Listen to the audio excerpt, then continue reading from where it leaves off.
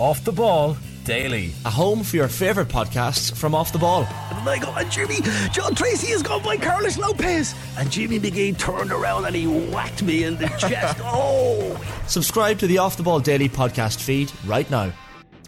Rugby Daily on Off the Ball. With Deliveroo. Get top local restaurants delivered throughout the Rugby World Cup. Deliveroo. It's all on your doorstep. Hello there, and you're very welcome to Tuesday's Rugby Daily with me, Anne-Marie Donelan. Rugby Daily is brought to you in partnership with Deliveroo. Get top local restaurants delivered throughout the Rugby World Cup. Deliveroo, it's on your doorstep. Coming up, Welsh defence for Eddie Jones and the Irish women's 15s prepare to head to Dubai. But first, the reaction to Ireland's win over holders South Africa at the Rugby World Cup continues. Mac Hansen scored the only Irish try as Andy Farrell's side beat the Springboks 13-8 in an epic in Paris on Saturday night. Former Irish captain Brian O'Driscoll was in the Off the Ball studio today. He says this game deserves all the praise that it's getting. Watching it from the green room in the studios, and I don't think I sat down for the 80 minutes. Every time I tried to sit down, there was a moment immediately that had you back up on your feet, and I probably, you know, if you had the player cam on, I was twitching and moving with every jolt or every collision, and I haven't felt like that for a game for some time.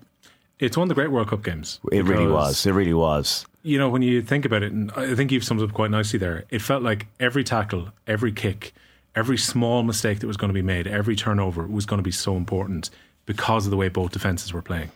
Yeah, I think with test matches of that level of intensity, when they begin, usually in your head you're like, okay, I just have to survive the onslaught, be it whether you're in the ascendancy or whether you're taking it for both sides' perspective. When it's that fast and frenetic and physical, you kind of go, this can't actually be maintained for an 80-minute performance. You're kind of thinking 25-30 minutes will be, and then there'll be tired bodies. But the issue is that they have this bomb squad and they've got 7 new forwards to come on, but it was unrelenting for the whole 80 minutes. And that was the amazing thing. I think that was the big differentiator as a test match for me, was that level of intensity and being on the edge until the final whistle, from the first till the final. And it's very unusual to find matches of that level of intensity, that level of physical fitness and capacity to go and go and go and go and go and not relent in any shape or form, and for defences to stay on top and for there to be nothing between the teams. So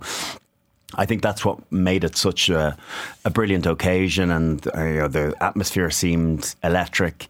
It was definitely one of the great World Cup games because it was world number one going against the current champions, and a lot was made of it, and sometimes those games disappoint, but this, if anything, it overproduced, over-delivered on what the expectation was, which is saying something.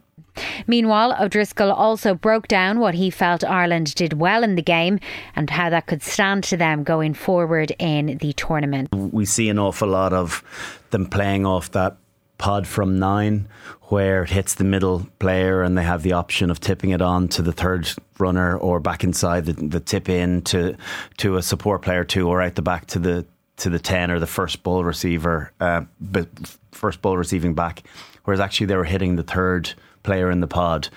And looking at it, Faf de Klerk shot a couple of times on the second the second receiver, thinking they were getting the ball, and created space on one occasion for Tyg Byrne, and if he actually returns it to Johnny Sexton, they're around the corner and he has Libbok in trouble. So I love the idea, the innovation, the strategy, that they're changing things up. They're unpredictable, and that's the great thing that we talked about over the course of the last year. Andy Farrell and Johnny Sexton talked about. I can't take responsibility for this, but talking about the constant need for evolution, and it definitely feels as though that is the case. Other teams kind of mix that up as well. We've seen the All Blacks in the past kind of mixing between second and third receiver in that pod, getting the ball depending on what opposition is coming at them. So it'll be interesting to see whether they go back to that, to the second with Scotland, but just trying to coax them, get those players firing out of defence, thinking that through analysis they've read it and thinking they know what's coming, but showing the same picture but doing something different is